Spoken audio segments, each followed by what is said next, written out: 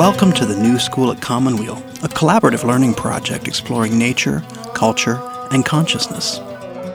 Join us now for a conversation with Peter C. Goldmark and Michael Lerner. Peter Goldmark, welcome to the New School. Thank you. We've been friends for many years, and I've followed your trajectory with great interest. You've been a leader in government, philanthropy, news organizations, and environmental organizations.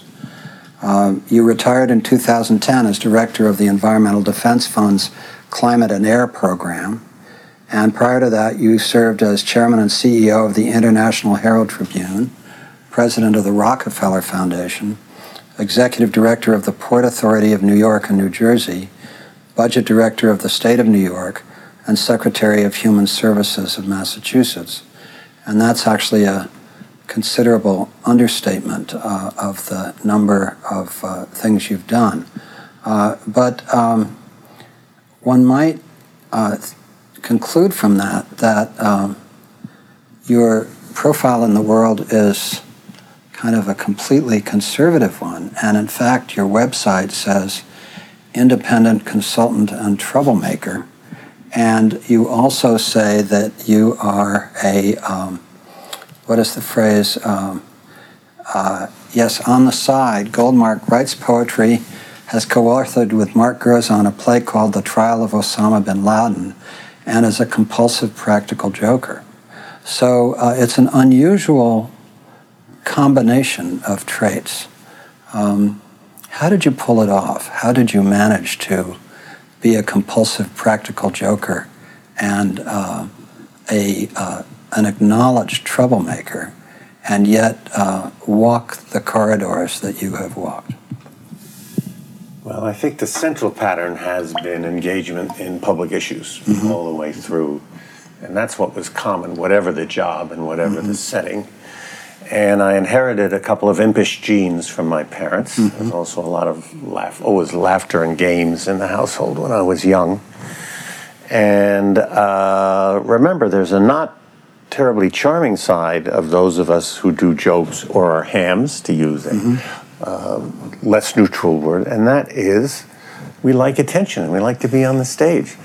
I still remember the moment in 9th grade, first play I was ever in. It was a Shakespeare play, and I was the clown character called Grumio in The Taming of the Shrew.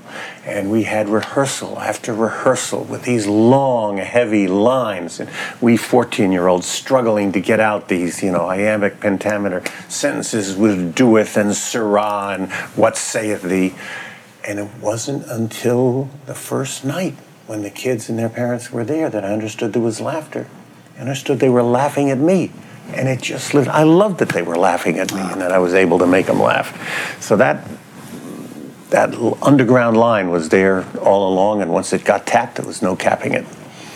There's a story that I think you shared with me. It's certainly a story that is told about you, and I'm not sure I have it right. But it may have been when you had been named the head of the Port Authority, and there was a gathering to welcome you, if I have the position right, and you put on a waiter's coat and began serving drinks, and it took some time before people recognized that this was actually the person that they had.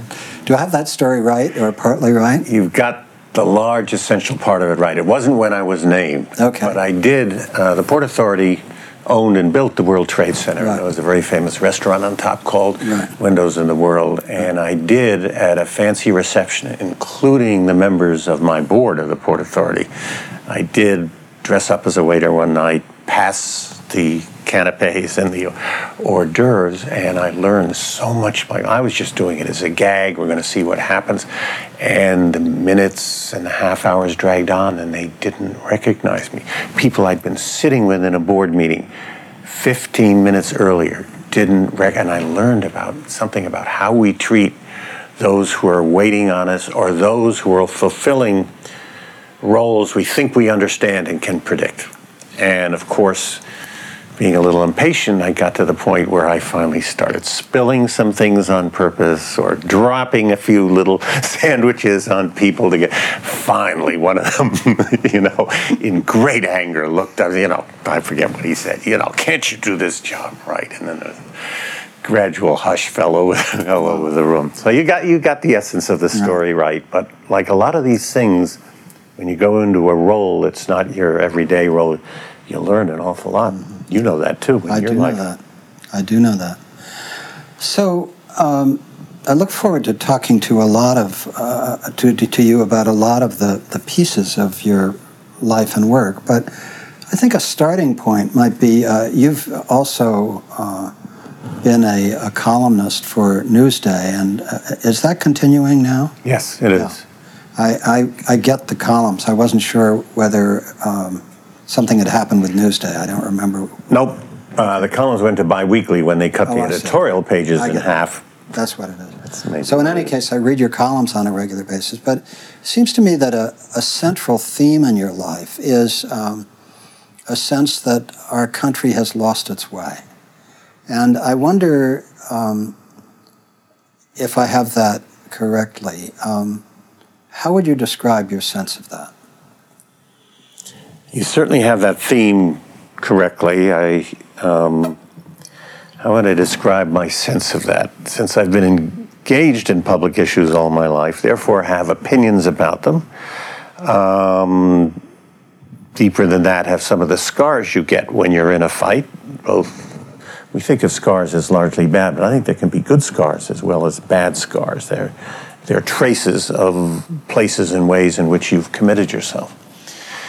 I would say my sense of it from all of that is that what was special about this country, particularly in the time, Michael, you and I were growing up, was its ability to make a relatively open, if cumbersome, governmental process full of checks and balances, deliberately designed by the people who put it together to make sure one person of strong will couldn't capture it and take it where he or she wanted to go. So deliberately designed to have lots of opportunities for me to slow you down and you to slow me down, and then the Supreme Court to tell both of us we were off the tracks.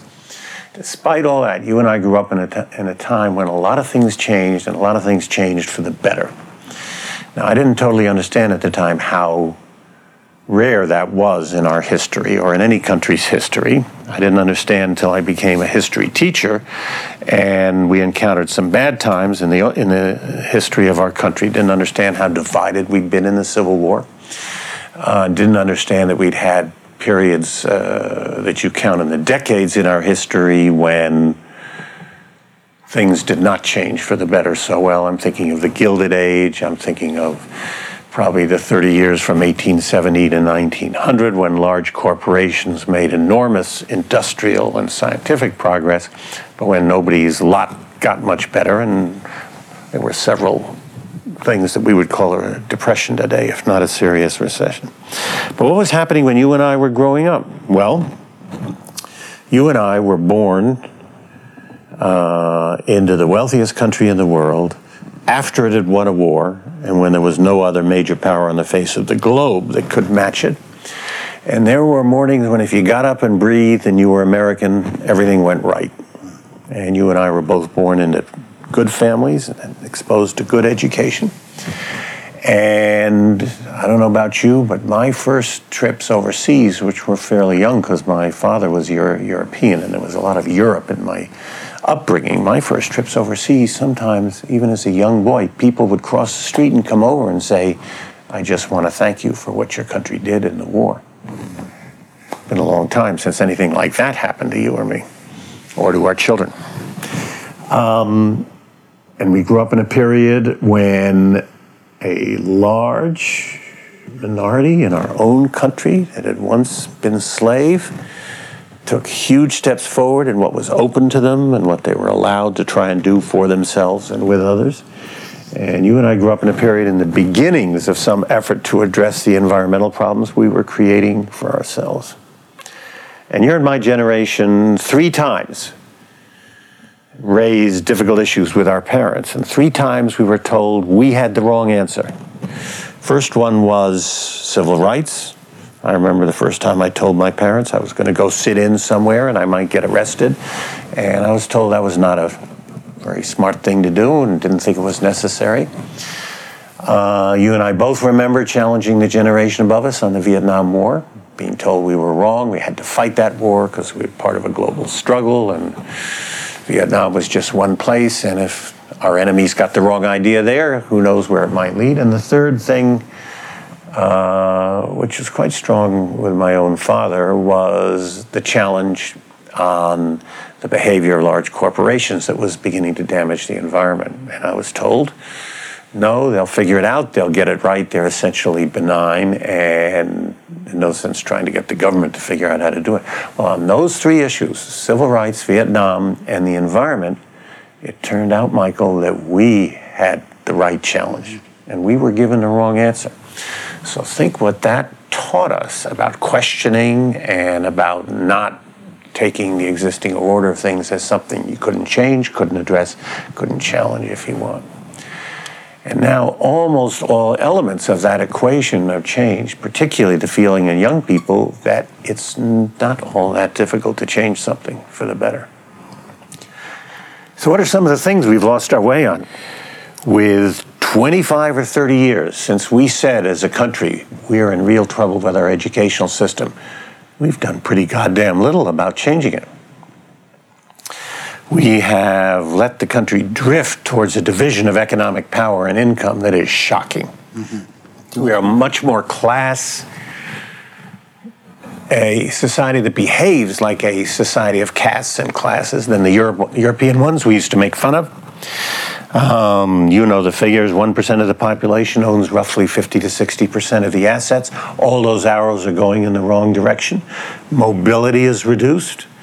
In real dollars, the earning power of middle income and lower income families has been stagnant now for nearly 20 years.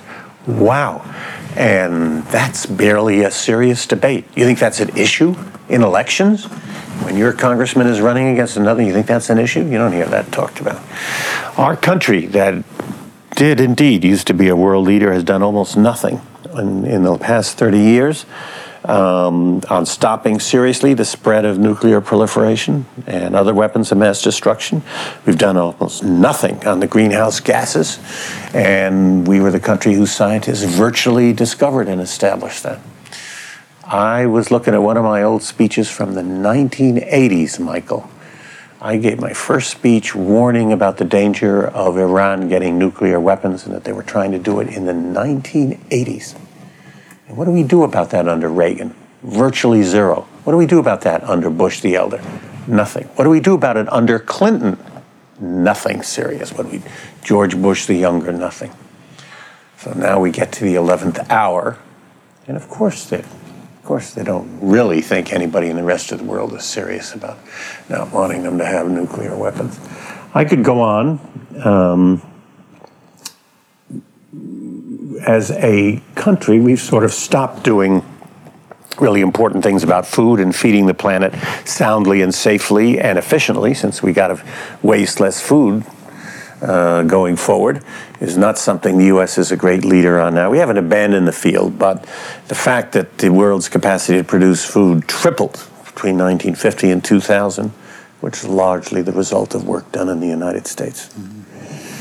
So I could go on, but you get the drift.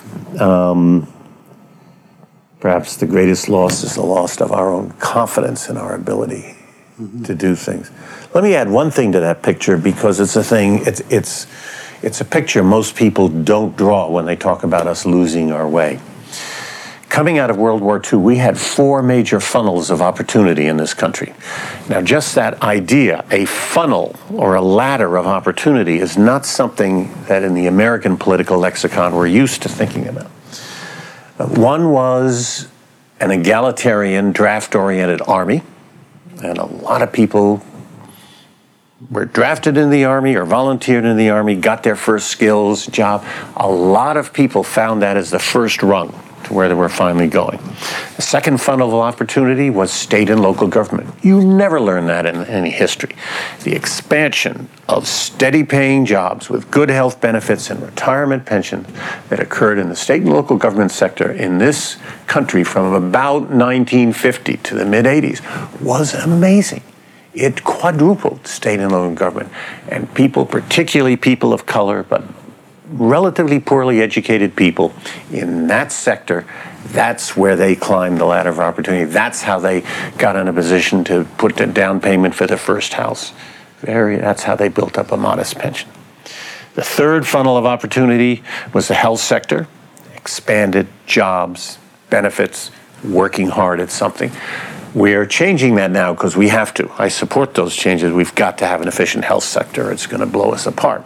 But it was a funnel of opportunity, and it never entered the debate when we decided to do things about exploding costs in healthcare that we were closing the third funnel. And the fourth funnel was our public state university systems, which were the gem of the world's open education systems. And so many people, you, a resident of California, know what it is to see one of those systems shredded and sapped and bleeding seriously. But what happened to the structure of opportunity in this country? We dismantled it without even having a debate about it. That's a really helpful view. I guess we would probably both add to the revolutions that we participated in one way or another. The women's movement would certainly be an important one. Yes, yes. And also the gay rights movement has proven a really significant one. Those obviously came later the women's movement was earlier, but gay rights came to the fore later. I have a narrative that sort of fits with what you're talking about, which when I talk about living in an age of extinctions and how climate change and toxic chemicals and all these new technologies are driving this huge spasm of extinctions, the greatest in 60, 70 million years. And then there's a counter-narrative, which is, but if we look at the last 500 years, that so much of the world went from dictatorships to democracy and from workers as serfs to workers as independent agents.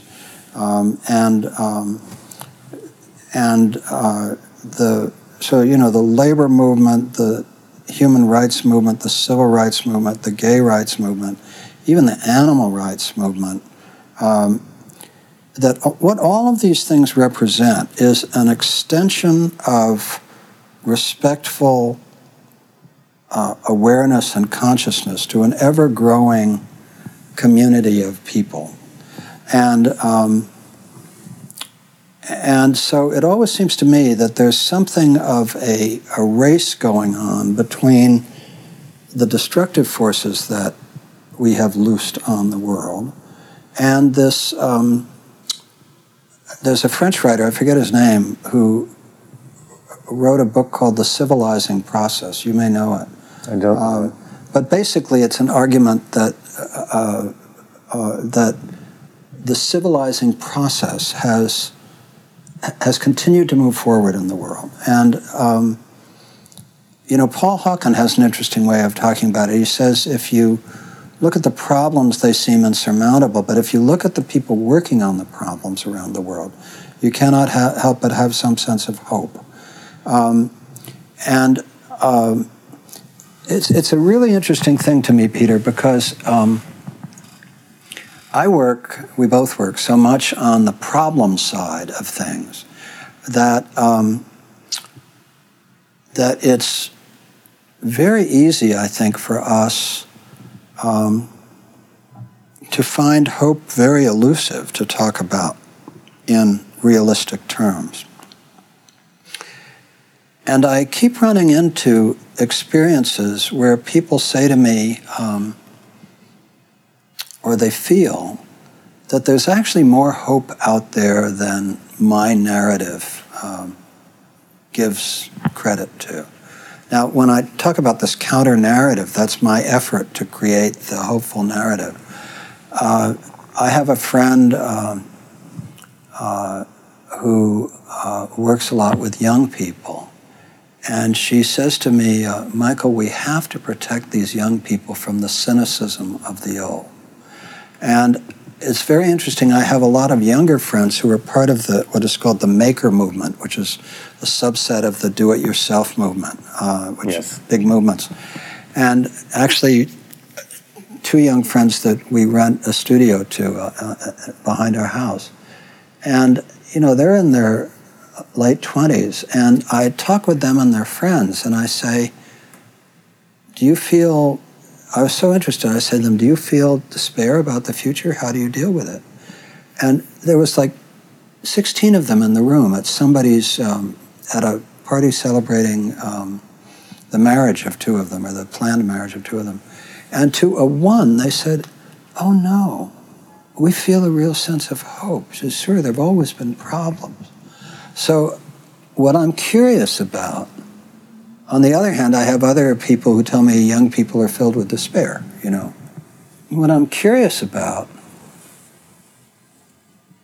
is how authentically we can bring hope into these narratives that you and I both construct, which are narratives of our country losing the way, of the world on a crisis course. And I wonder if you think about that. I think about it a lot because one of the things I've done over the past couple of years is try to figure out how I want to spend my last useful decade of public engagement. So I've said to myself, my metaphor for that last useful decade's a metaphor, 8 years, 12 years, but it's a hunk of time and commitment. And I want to spend it in the public arena, precisely, Michael, addressing what you described. I want to spend it helping the generations after me, younger people, if I can, acquire some tools and some insights so that they can deal with hope and conviction and effectiveness the tidal wave size problems coming at them, which incidentally I think many of them realize. They may still be hopeful, but they understand these are not minor waves on the horizon coming at them. So that's how I reconcile them and how I'm going to try and spend my last decade on this planet. I'm interested in the idea of stance. I have an existential picture of myself, which is you generate hope by being hopeful. You overcome long odds by being committed, even if a rational analysis suggests that you couldn't possibly win or overcome what it is you're working on. But after all, rational analysis is a clumsy, imprecise tool. It's the one we have the most of, but it's been wrong over and over again. You and I can cite 100 examples of it being wrong. So my picture of that is, my physical stance is, I'm on a scaffold on a cliff face.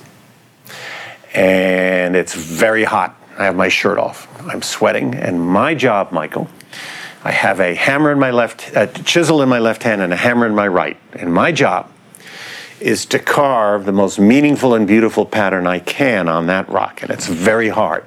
Sometimes I miss the chisel, or I hit my thumb with the hammer, or I strike the rock and it makes no dent at all. Now, if you were walking 100 yards behind me, on the hillside behind me, you might yell, "Goldmark, you idiot! 2 feet to the left." In other words, if I just knew enough to move my little scaffold 2 feet to the left, I would find a fault line that I could hammer in and have enormous leverage. But there is nobody walking behind me on the hillside. So my job is to strike as true and with as much focus as I can and create as meaningful a pattern as I can, and that's what it will be at the end of the day. One of the things I do to try and keep in touch with what's going on around me is I meet regularly with young people. I even have a thing called Young People's Dinners, where I get together. You've told me about that. You get groups of young people together. Get them together, and I have a couple of networks of young people around the world, which is great fun, but this is selfish, Michael. How many of those do you have? There's probably 75 to 100 of them. That's not how many I get together for dinner. I never get more than 10. There's probably 75 or 100 that are sort of move through these networks around the world. How does it work? Like groups of... They're not organized that way. Some know some, and there's some I ask. I say, I want you to get 10 of your brightest, most curious friends. And have them to dinner with you. Right. So that person is obviously an organizer. I had a young lady who just became director of human resources for George Soros' foundation. She was head of career development at INSEAD in France. Mm-hmm. What a network she had. Mm-hmm. Fascinating young girl who was a brilliant swimmer and was on the East German swimming team. And running by the pool, she fell and broke her leg when she was 10, and it saved her professional life because she avoided the team, she avoided the party nonsense, and she avoided the steroids. She went off on a different track. So that's an example of So do you have a sense, given that you want to devote the next decade to helping younger people find the tools they need, do you have a sense of strategy about that yet, or are you just watching to see where you can... Don't have a sense of strategy. I'm just watching, connecting with people in efforts that seem to make a difference. Do you imagine that it is most likely to be in some institutional role, or do you think it's going to be more freelance, sort of moving through the world as... I think probably more the former. I've always gravitated to large institutions, as you know. Yeah. The trouble with most of our large institutions is they're either private or national. And what we most need are institutions that think and behave globally, and very few of our institutions are. So it may be a mix, but that's, for instance, why part of the work I do is with Ashoka. And it's part of the reason I try and make sure that I encourage the young people I'm working with to organize their own efforts horizontally and across I'm glad borders. you mentioned Ashoka, because our friend and colleague Bill Drayton, who started Ashoka, Social Entrepreneurs for the Public, went through this, as we both know, this change of vision, where at first he was focused on that 0.1% of social entrepreneurs who were not going to rest until their idea for social change became a reality, and developed a very remarkable methodology for identifying these folks around the world.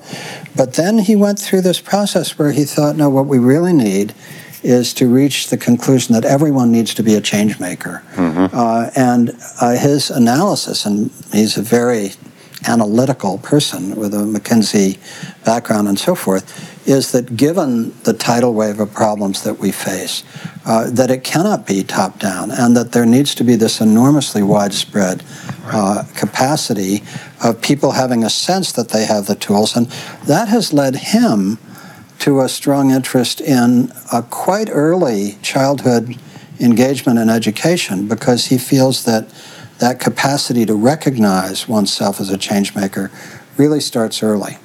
And depends, he would argue if he were here, it depends on acquiring the skills that we call empathy, which is the ability to understand what the other person is thinking, feeling, and reacting. Mm-hmm. And he feels that's the doorway to a lot of these other skills, teamwork, collaboration, and so on. Mm-hmm.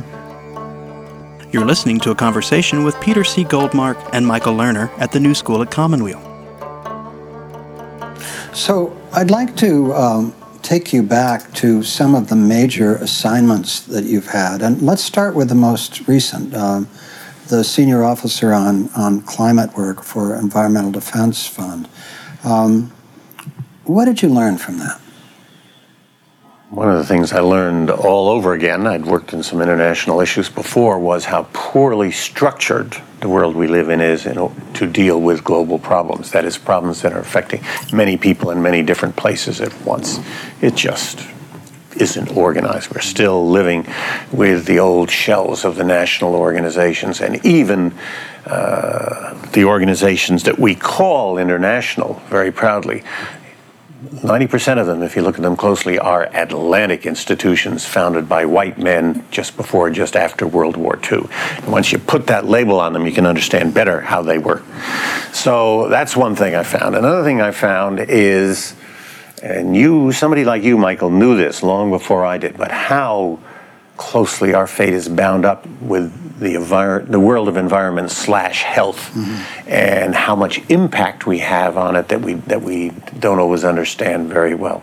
You know, there's a huge sense of disappointment in the philanthropic community, as you well know, that there's been this enormous philanthropic investment in climate change work with so little to show for it. Do you share that sense of, in other words, having been the president of the Rockefeller Foundation, CEO of the Rockefeller Foundation, as somebody who's done large-scale philanthropy, do you share the sense of disappointment with the investment? Do you think that if one looks at it from a sort of hilltop view, were the foundations misguided in how they invested? Or was there a structural problem with the investment strategy, or was it simply too complicated to say?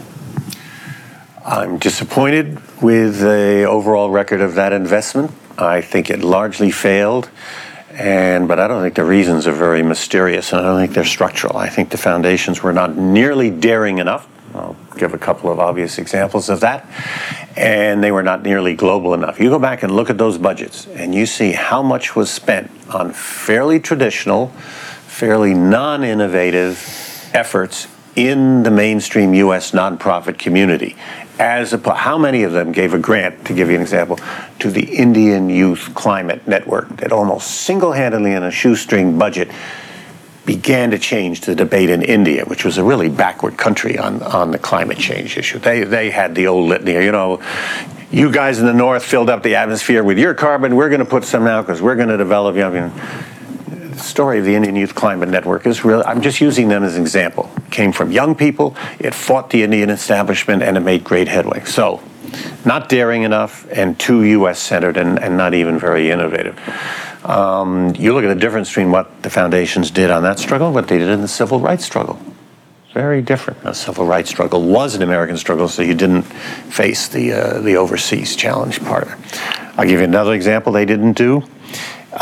Clearly, there were enemies abroad within our country, let alone globally, who didn't want us to do anything about climate change for a variety of reasons.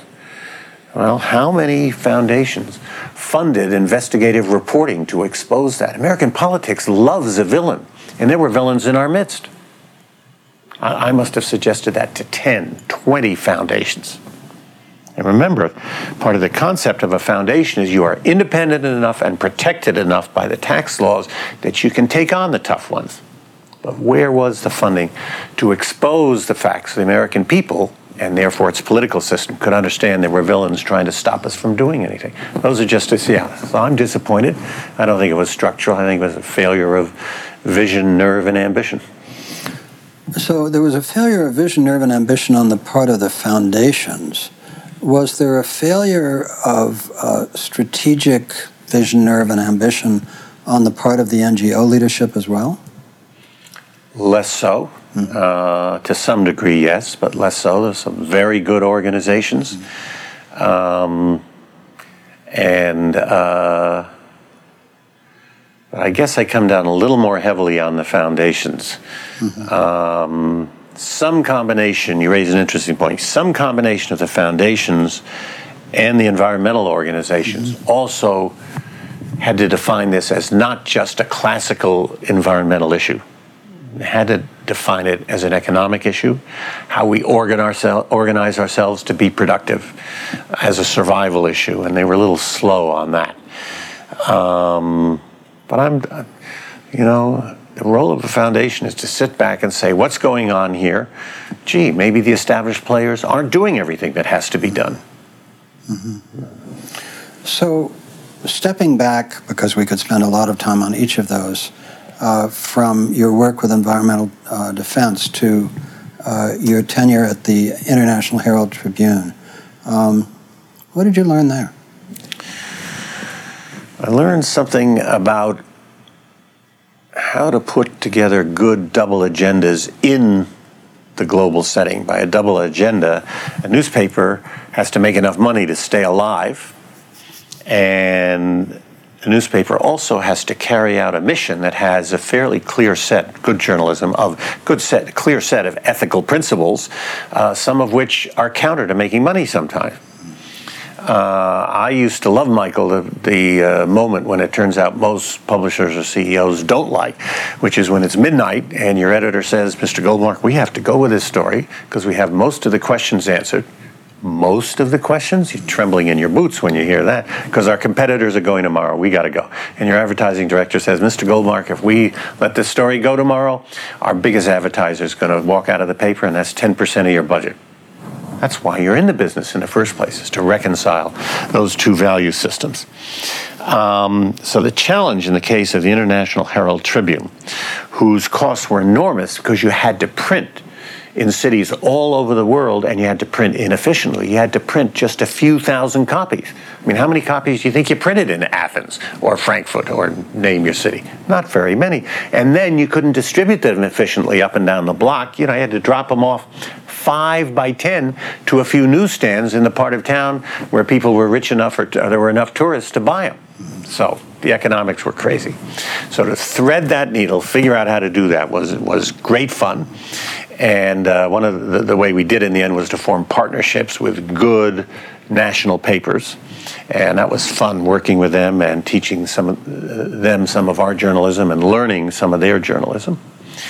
But I got a sense of how wild and woolly and without, I would put the difference is the working in that international global arena was like a walk on a rocky trail. Whereas working in the American economy or some of the Western European economies was like being on a superhighway. Mm-hmm. You spent your years at the International Herald Tribune based in Paris, and you've spent a lot of time at the Rockefeller Foundation, at the Tribune, at Environmental Defense, moving around the world. Really, you're part of that, whatever, class of global citizens in a very real sense, both in underdeveloped, less developed, and developed countries. If you think about the perspective that you developed in your life, in a sense, as a global citizen, that perhaps even very thoughtful people, say in the United States, might not have as somatic a sense of. What has that experience brought to you? How do you tactily feel the world in a way that really comes out of that life as a global citizen? One thing, I do a lot of counseling, what I call career counseling of young people trying to figure out what to do with their lives. And one of the things I always ask them, come out of college or they're 28 and they didn't like that Wall Street job and they want to do something else, I say, have you done your rice paddy time? Mm-hmm. And most Americans haven't. A lot of Europeans haven't.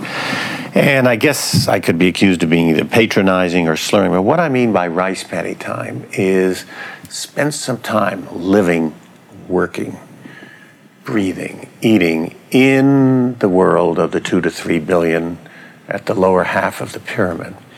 And largely because of the Rockefeller Foundation, but some other jobs. I led a project to Africa when I was a junior in college, which was my first exposure with that world. And I'd been a young reporter in Cyprus at 17, so that was my first exposure to violence and civil wars and just wild, brutal hate of one people for another, in that case the Turks and the Greeks on the island of Cyprus. But I was lucky enough to be exposed and had the chance not to live for years on end, but to really understand there was a whole world out there where creatures like me, with the same likes and dislikes, the same emotions, the same genetic equipment, the same ability to laugh, and the same terrible experience of crying when things went wrong out there, and that was, in fact, historically and even today, the predominant human experience on this globe. So you learn a lot from that. And I think it's really important to come in contact with that world, and if you can come in contact and understand that world a little bit, then you can understand other worlds. Even if they're veiled to you because of language or culture or some other of the barriers we humans construct around our societies. But that would be the clear, I would say to every young person, have you done your rice paddy time? Have you learned that world?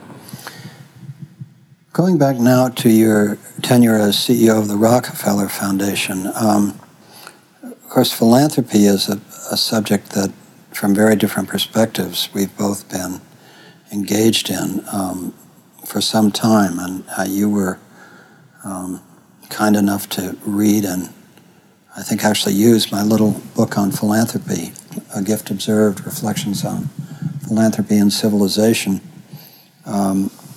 So we both thought about that. But I remember I did a conversation with you on the last days that you were at the Rockefeller Foundation, and I asked you what was on your mind. And I remember you saying to me, what's on my mind is the problem of how really good small projects go to scale. Does that remain a question for you? It does, and interestingly enough, and I guess I'm a little ashamed of this, I'm really only just now turning to that in a more serious way, because one of the sets of tools I'm trying to figure out how to help the next generation acquire and get is the skill, the capacity to take good small things to scale, because there's so many good things in the world. But I wonder if it isn't intrinsic to many, if not most, small things that they actually don't scale well. Many, but not all. But not all. So the trick is, I mean, look at the fish that lays 1 million eggs. Right. Look, it's all over nature, this pattern. Many, but not all, and that's the key. And why shouldn't it be possible for us to decide which one can go to scale? Now, we do it in science. We say, that vaccine, we're going to learn how to mass produce it and give it to everybody. Or that seed. That's what the Green Revolution was. But we haven't learned to do it very well with social change. So a question for me is, if we look at some of the great social innovations of the 20th century, and we look at the role of American philanthropy in those. So you mentioned the Green Revolution, which of course the Rockefeller Foundation played a critical role in developing. So that's one where philanthropy really made a big difference. But if we look at things, let's just take the civil rights movement. In my view, philanthropy played a contributing role, but not the seminal role on civil rights. I agree. If we look at Alcoholics Anonymous, philanthropy played no role in the development of a really extraordinary, thing. In fact, my memory is that Rockefeller, they went to Rockefeller, and for whatever reason he turned them down, or he said, I forget the story exactly. I got to defend the old flint-eyed gentleman. They came and they asked him for $100,000, and he talked to his board, and he said, if I give them $100,000, they'll wallow around and more than that. Let's give them $5,000 a quarter for the first 3 years. Oh, he did, and they got launched. But anyway. All right. Good, wonderful correction, but not a major role. No. Okay.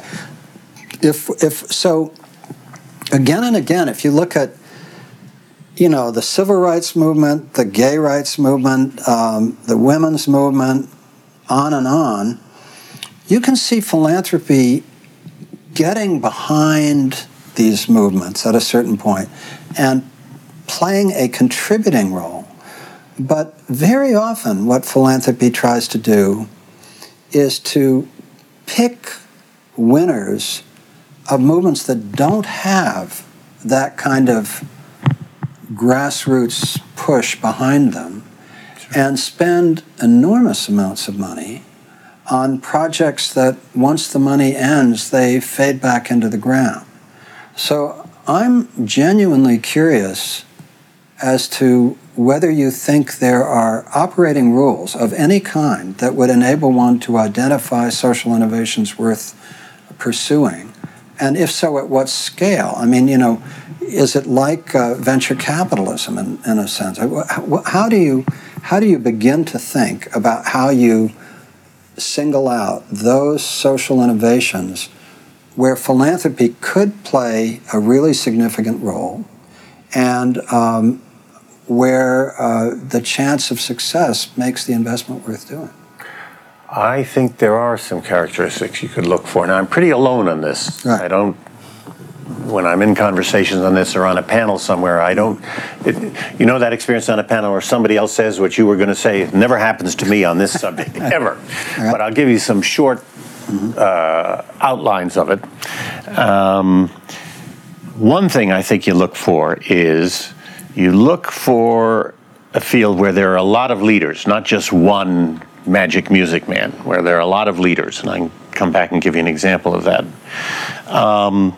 Another thing you need usually is what we call intermediaries in the business, which is that in-between organization, between the source of the money, which can be public or private, and the fledgling operations, which are going to be multiple and located in different places. You can't deal directly from the great big clumsy central vault to the little lively young kindergartners rushing around changing the world.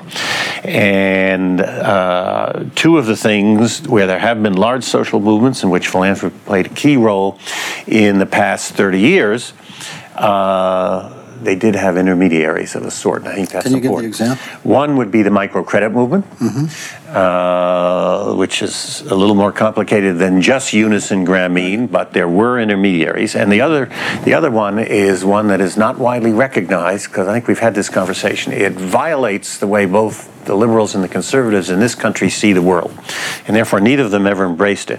But largely triggered by philanthropies and an intermediary, we went a great way in this country towards eliminating these large bombed out central city areas that were just unlivable and filled with violence. It's not all peaches and rose there, but the landscape of American cities, with the exception of Detroit and one or two others, is remarkably different than it was. And there are neighborhood organizations, and a lot of people own their own houses and so on. Now that was done through intermediaries, and the taking it to scale as opposed to pioneering it was largely conceived by a group of foundations. So if you were to look around today and identify 1, 2, or 3 areas where you think far-sighted funders could undertake that kind of initiative, do you have any sense of what they are? One is low-cost health care for the poor. I'll give you an example. Within that framework, there's a wonderful program called Vision Spring.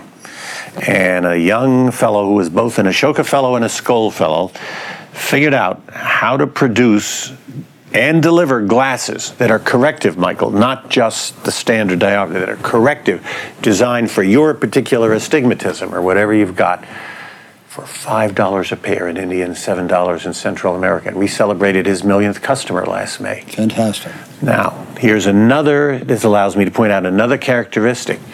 Private money gets in there. You can't take it to scale just using nonprofit money or government money. All these things I mentioned had private money circulating. It was just subsidized or built, or the leadership capacity was paid for by risk money or grant money at the beginning. So low-cost healthcare is one. I believe that we are going to have to take to scale, and that it can be break-even energy efficiency retrofit. And I spent, without success, a lot of time in the past 4 or 5 years trying to find the right intermediary to nurture and incubate that field. Jobs, low-income neighborhoods, energy retrofit corporations. It's win-win-win. Well, they're good examples. I often argue that the greatest philanthropic success of American philanthropy in the 20th century in terms of social change was the Reagan Revolution. And that it was a situation where a small number of foundations with a very clear sense of strategy set out to change American social policy in fundamental ways, and they succeeded. Now, I may disagree completely with the direction they took, But it seems to me that if you ask yourself, is there any philanthropic initiative in the 20th century that can match the social impact of the small set of conservative foundations that created and have sustained the Reagan Revolution? It's very hard to do. I think that's a good example. I think you're largely right in that. Certainly it was unmatched by anything on the liberal side of the agenda, which is a failure of imagination and commitment on that side of the aisle. What's tragic about it is it went off the rails. It was like one of these flu viruses that suddenly goes very dangerous and very viral. And you look at what a lot of these groups are doing and saying today, it bears almost no relation to reality, and it did when they started. So in that sense, I think it's a doomed, almost worthy of a Shakespearean tragedy, where larger-than-life figures, again, let's be clinical about it and not talk about the value of the ideas. They can, larger-than-life set of figures start something, become committed, apparently succeed, and then it goes bad on them. But I wonder also if you said it was a failure of imagination on the progressive side, that we haven't done the same thing. I wonder if it's a failure of imagination. I wonder if it's structural, in the sense that if you are an economic conservative who will find cultural allies, the number of things that you need to do to make the system work your way is relatively limited. Whereas if you're progressive, there are 1,000 different ways that you want to improve the world. And so rather than having the ability to get a small group of people to agree on a disciplined set of targets that they're going to follow a single business plan and methodology over a whole series of years, which culturally they're set up to do as business-oriented people, you have the power, but also the disability of this sort of grassroots energy that's trying to change everything, and that will continuously create problems for the conservatives because there's this sort of hydra-headed bubbling up of all these progressive ideas. But it's almost impossible to get a set of key actors to agree on a disciplined progressive plan. It does seem to be a continuing characteristic, at least during this period in the history of the progressive movement. It does. Something in me doesn't take easily to the argument that it's in the nature of the agenda and the variety of opportunities for intervention, all these sirens of social change beckoning. And I think we're living through such a revolution in the digital dimension and in the porosity of our societies to forces information coming from other places around the globe that it's difficult to judge whether one side's agenda is really easier than the other. If the price of having a simple agenda is what we see in the caucus of the House of Representatives, that's not a pretty or a fun or a productive place to be these days. On whose agenda was it to create and affirm this gigantic structure of spying and espionage and surveillance that turned out we've built? Well, it was really both. Everybody was involved in that one. Was certainly never made an issue by either side. So I'm not sure. I think the way you're putting it is too clean cut for me. I do wish, many times I've wished, as you do, that the progressives had a little higher degree of discipline and knowing how to forge a common agenda. You're listening to a conversation with Peter C. Goldmark and Michael Lerner at the New School at Commonweal. You mentioned the digital revolution, and one of the outcomes of the digital revolution has been, these dot-com billionaires and their forays into philanthropy. There was a lot of talk at the beginning about how they were going to reinvent philanthropy. How do you assess the strengths and weaknesses of what you've seen of dot-com philanthropy? To what extent is it a reinvention of philanthropy? How effective is the reinvention?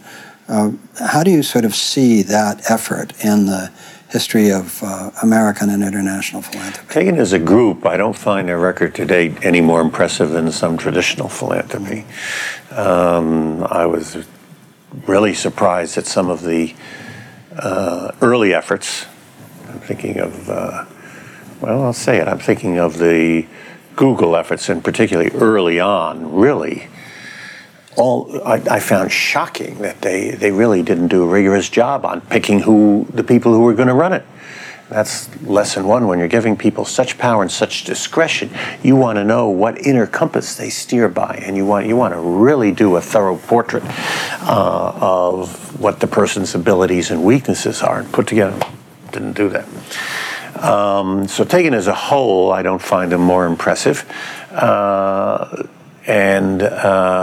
I find the pace and the willingness to think innovatively of many of those people very impressive. So I'm hopeful for some of them. I think what the Gates Foundation has done in health is very impressive. Really good in a difficult field. Good first-class stuff that has left an impact.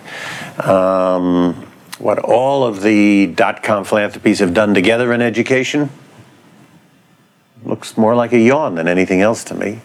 Do you worry at all at a time of decreasing government expenditures that the concentrations of power of something like the Gates Foundation are in any sense troubling to you? Nope.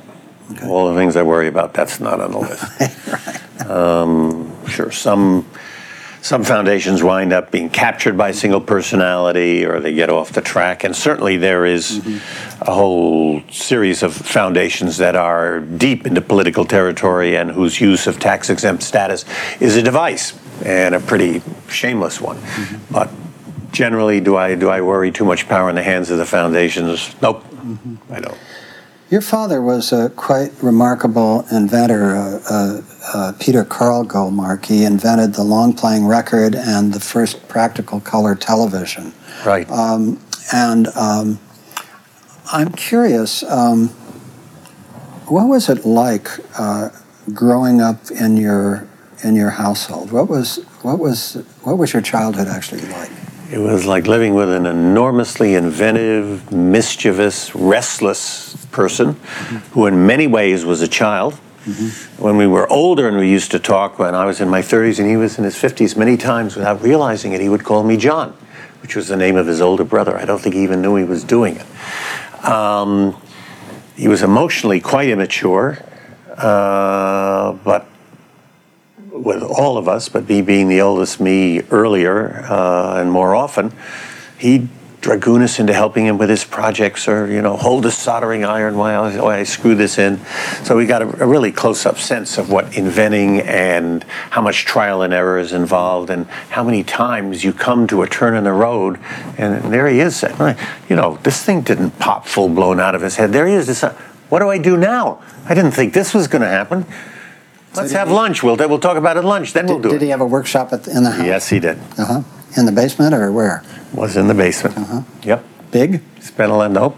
Big, crammed, tools spilling out of every closet.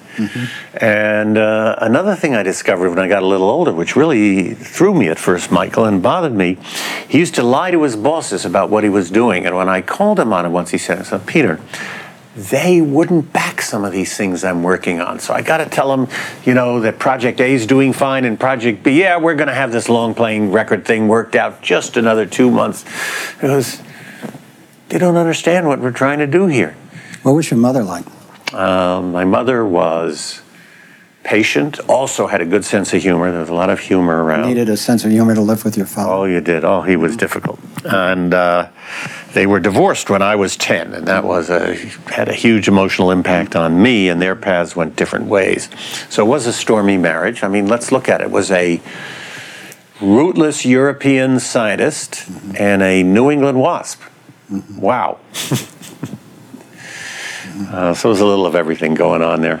Did you then stay with your mother? We lived with my mother, visited my father, and my mother grew greatly in strength and emotional maturity. An amazing woman. She's alive today, Michael. We celebrated last month her 94th birthday. Oh, how wonderful. And she's still laughing and still smiling, and lives in the house she and Daddy built together in 1940, which is a lucky there. So what was Peter Goldmark like in 8th grade? In 8th grade, I made a key discovery about myself. My parents had split up, I guess, 2 years before. And with the energy and the pain of that and the uncertainty about whether the whole world was going to come apart, I discovered that I could get things done well and that other people appreciated that. And that's what I discovered somewhere in the 8th. And that's how I coped with the uncertainty and the pain in my world, was I started organizing things and getting it done. It took odd form. Well, it took an odd form. It turned out to be a story that was told widely and wildly. In the school I was in, it seemed to me natural. 8th grade, the French teacher didn't show up one day. Now, what do kids do? Well, they start throwing spitballs. Pretty soon, 3 of them are out in the hall. I took over the class and gave the class, and the kids went along with it. I don't know where that impulse came from, Michael, but the faculty was talking about that for 5 years. Where did that impulse come from? When I got to Choate in 10th grade, I became head of the newspaper. That was my first exposure to newspapers. And I loved putting out that. I loved the deadlines. I loved pressure. I loved difficult choices under constrained situations. And what were you like as a senior at Choate? I was just having fun. I was more and more of my energy. Still running the newspaper? Yes, outside the classroom, and managing editor of the literary magazine. They wouldn't let me be head of the literary magazine because I was head of the paper. But I was working in both worlds, and I was a bell ringer because I found the chapel sermons boring. So I figured out, gee, I love music.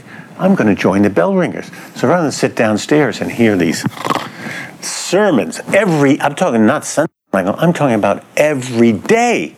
In the evening, I would go up and ring the bells and improvise a few hymns nobody had quite heard before. And then we just have to polish the stuff afterward. Usually get down about 3 minutes before the end of the service. And what was Harvard like for you? Harvard was a further expansion in the area of public affairs, because the center of my life really was, we had a disarmament organization called Toxin, which really led the first national peace demonstration in the country after World War II, coming out of the Eisenhower years, which were known as apathy.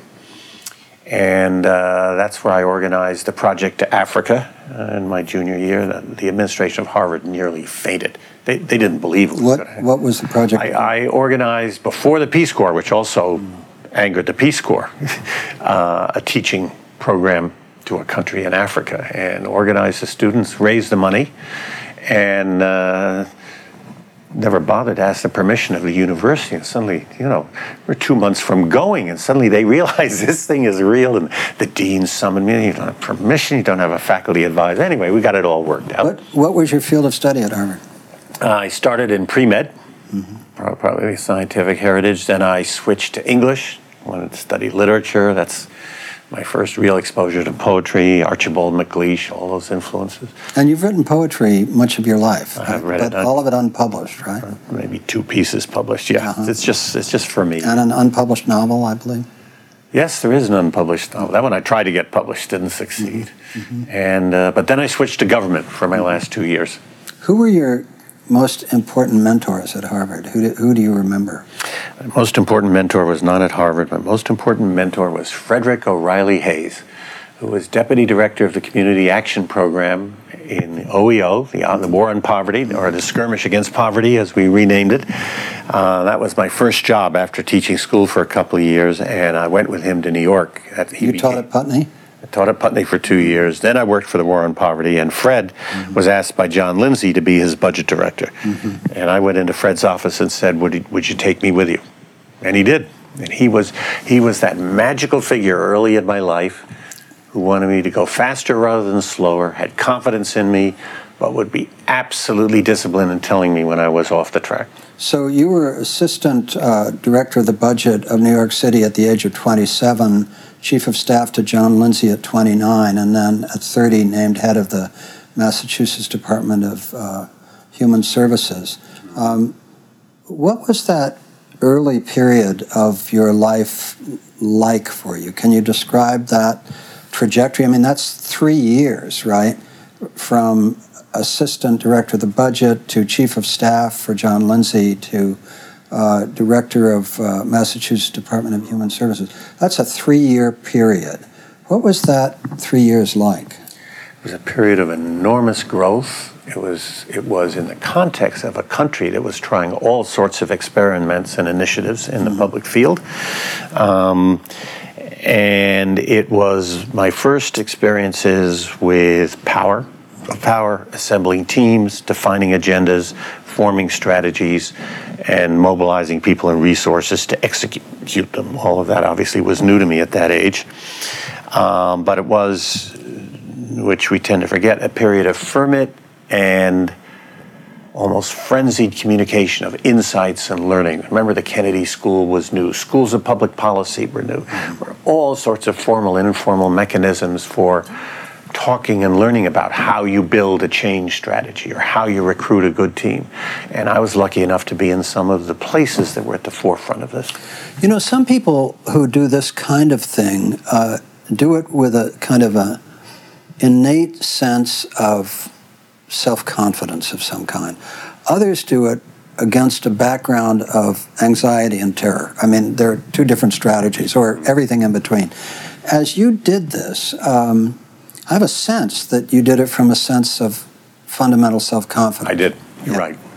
Where do you think that sense of self-confidence came from? Was it just genetically how you came out, or were there important sources that... I know for myself, I have a combination of... I do not have complete self-confidence, but I have core self-confidence, and I think it's partly genetic, but I think it's partly that I had a father and above all a mother who loved me with all their hearts. And I had that incredibly rare experience. I can be a freak in a room of a happy childhood. You know, obviously there were challenges, but I was just filled with love. And it while I am by my nature not a completely self-confident human being, and quite introverted, nonetheless, that core place, I think, came not only from genetics, but that sense of love. And I'm curious if you ever ask yourself where that sense of confidence came from. I don't think it came from that strong core of parental love. I think that's, as you describe it in your case, I think it's probably one of the reasons you're a more rounded and emotionally much more mature and sophisticated person than I am. I would say my self-confidence came from a combination of 3 or 4 simple things that happened to converge into one river. Good genes, accident of birth and education, and the form of overcoming the pain of the divorce, the form that took, which was starting to perform well in the outer world and taking pleasure from that. And that was almost the arena to which I went when my first natural arena fell apart. And that was a little bit of accident. So I think that's where it came from. So after that set of stints, you became the budget director under Governor Hugh Carey from 1975 to 77. And you're credited as being one of the central architects of the financial rescue of the state of New York and New York City. That must have been quite quite an experience. It was a very intense and heavy experience. I was lucky to have it. Why? The job of budget director of New York State is always a good job because that's where the executive budget was invented. And so it's a very powerful job with a lot of tools. It's a much sought after job. But Michael, that job has existed for 200 years and I had the 3 most interesting. I was dealing with the CEO of every major bank in the country. There's probably one other that matches it, but it was certainly the most pressure-filled job I had. What is the other that would match it? Well, the other was one dimension of the human services job in Massachusetts. One of the departments under me was corrections, prisons. And this was a year after Attica, and the walls of every prison in the country were vibrating. And in the course of that and a couple of other jobs, I've actually had to deal with riots, strikes, and once a hostage situation. So he wanted to. I never forget my first month in the Rockefeller Foundation. One of the senior program officers came into town. She said, Mr. Goldmark, we have a crisis. So I sort of rubbed my hand and sat up and said, oh, tell me. I mean, I was some rector of the University of Zimbabwe, had, overstayed his. Most people don't know what that's real pressure. I remember one night in Massachusetts, my then youngest daughter, now middle daughter, was in bed with me and my wife, and she was sick. She was throwing up on my chest. I had the commissioner of correction on one phone saying, Peter, don't send in the state police. I've got everything under control. There'll be carnage. And I got the director of the state police on the other phone, Michael, saying, if you don't send me these famous words, if you don't let me send my men in 5 minutes, I can't be responsible, Mr. Goldmark, for what. That's pressure. You like pressure. I like pressure. Mm-hmm. I don't mind it. I like it. And I rise to it, and I'm not afraid of it. I don't get paralyzed by it. I think that's chemical. I think that's not a virtue. I think it's just chemical. And in the financial crisis, there were literally, I remember a couple of nights, Michael, where we didn't know how we were going to fund the city and the state the next morning. And we developed something we called the Miracle of the Month Club. And we developed something called the Pass to Pistol Club, which get all the players in the room. The banks, the labor unions, the feds were there. That's where I first met Paul Volcker. He and I would sit down every Friday evening in his office in the Federal Reserve with no one knowing and discuss how we were doing. And I would help him craft some messages to transmit to the federal government, and he would tell me what was likely to happen. And he would pass messages back to Wall Street, and the banks would have been. Anyway. The Pass the Pistol Club that became an analogy for we'd get these players in the room and see who was willing to pull the trigger and cause the default. Nobody wanted to be, not the banks, not the labor. You think it through. Nobody wanted, so we would pass the pistol around the room and say, oh, what are you going to do now? And they would always find a way to keep things going and pass the pistol to the guy on their left. That was real pressure, and I got exhausted sometimes. I would do the state job in the day, and very often at night, I would fly down to the city in the state plane, on the state plane, fly down to the city and do the city's budget at night. Amazing. So the last job before you got into Rockefeller Foundation was as head of the Port Authority of New York and New Jersey, where you served for 8 years, and you were credited with having transformed, this is the New York Times, having transformed a sluggish bi-state agency into an energetic vehicle for regional economic improvement. How did you do that? What was the vision? What did you see when you walked in, and what did you decide you were going to try to do? I looked at the place and I said, this is an engine of capital investment. And we got to use it for that, and we got to get the governors to understand that that's what it is. And they don't have very many engines of capital investment. And remember, the region had just come through the New York City crisis and the recession. Things were pretty wobbly, and so we built a program of investment that was as much an economic as transportation things. And the other key thing, Michael, is we went on the offense. Here's what we're for. We had a Congress of Regional Recovery, big meetings of how to help the region recover. And the key to the Port Authority is not to go passive and let the governors define the agenda. It's to put an agenda out there, then everybody debates it, and they knock some of them down. But if you put 5 things out there, 2 or 3 of them you're going to wind up doing. So we just and I restaffed the place very heavily, changed its mission, and really made it a partner in the economic recovery of the region. But big lesson, I thought that would go on for 2 decades. 10 years after I left, it was back in total trouble again. Going back now to the Rockefeller Foundation, which will complete this sort of review of the career trajectory, I remember a conversation that you and I had when you were ending up at Rockefeller, and I told you about another foundation where, and this is not uncommon actually, where a new president had come in. Actually, it happens all the time.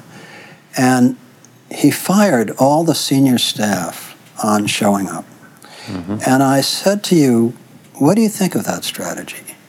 And you said, and I remember this so vividly, you said, I think that's a mistake. You said, your program directors are the eyes and ears of the foundation in the circles that it moves. And if I remember this correctly, and correct me if I don't, what you said to me was, my approach was to come in to, I think you said you spent a good deal of the first years really being clear with the board about roles and responsibilities. And then to develop your agenda, to explain it to the program directors, and then to go around the, and then to sort of go around the circle after a year or so and see who was really on board with the new agenda. Am I remembering that correctly? You are amazingly accurate. Yeah. I use different metaphors. It's very interesting, Michael. I've noticed this several times. You have a good memory, and you don't just remember things. You internalize them. You take them on board somehow. So you've got the relationship, the meaning, and the direction of the thought exactly as it happened. And sometimes you just hang your own words on it rather than the actual words. I probably said the way I used to communicate that was I became convinced that the important piece of machinery was what I call the engines, which is what the grantees are doing. And so the last thing I wanted to do upon arriving in a new institution was cut the wires that formed the nervous system and connected me with the important part, which is the engine. So I didn't get to that till a year and a half down the road, and then I restaffed a lot of the place. But I restaffed it, as you said, around an agenda that the board had become familiar with, and where we'd begun to move the field, we were supporting actually a little bit before we moved all the staff. I never had a Friday night massacre. So when you look there are times you got to do that, though. Every job is different. Absolutely. When you look back at the Rockefeller Foundation tenure, what are the 3 to 5 things that you feel best about that you accomplished there? One of them is the community development movement that we talked a little about earlier, that really on scale really helped transform America's central cities. A second one, which doesn't ring such a bell in people's minds because it's not a field we follow very much, in which we know what success and failure are. But we really put a lot of effort and actually had some good results in terms of really expanding and humanizing and making an accepted part of health, family planning around the world.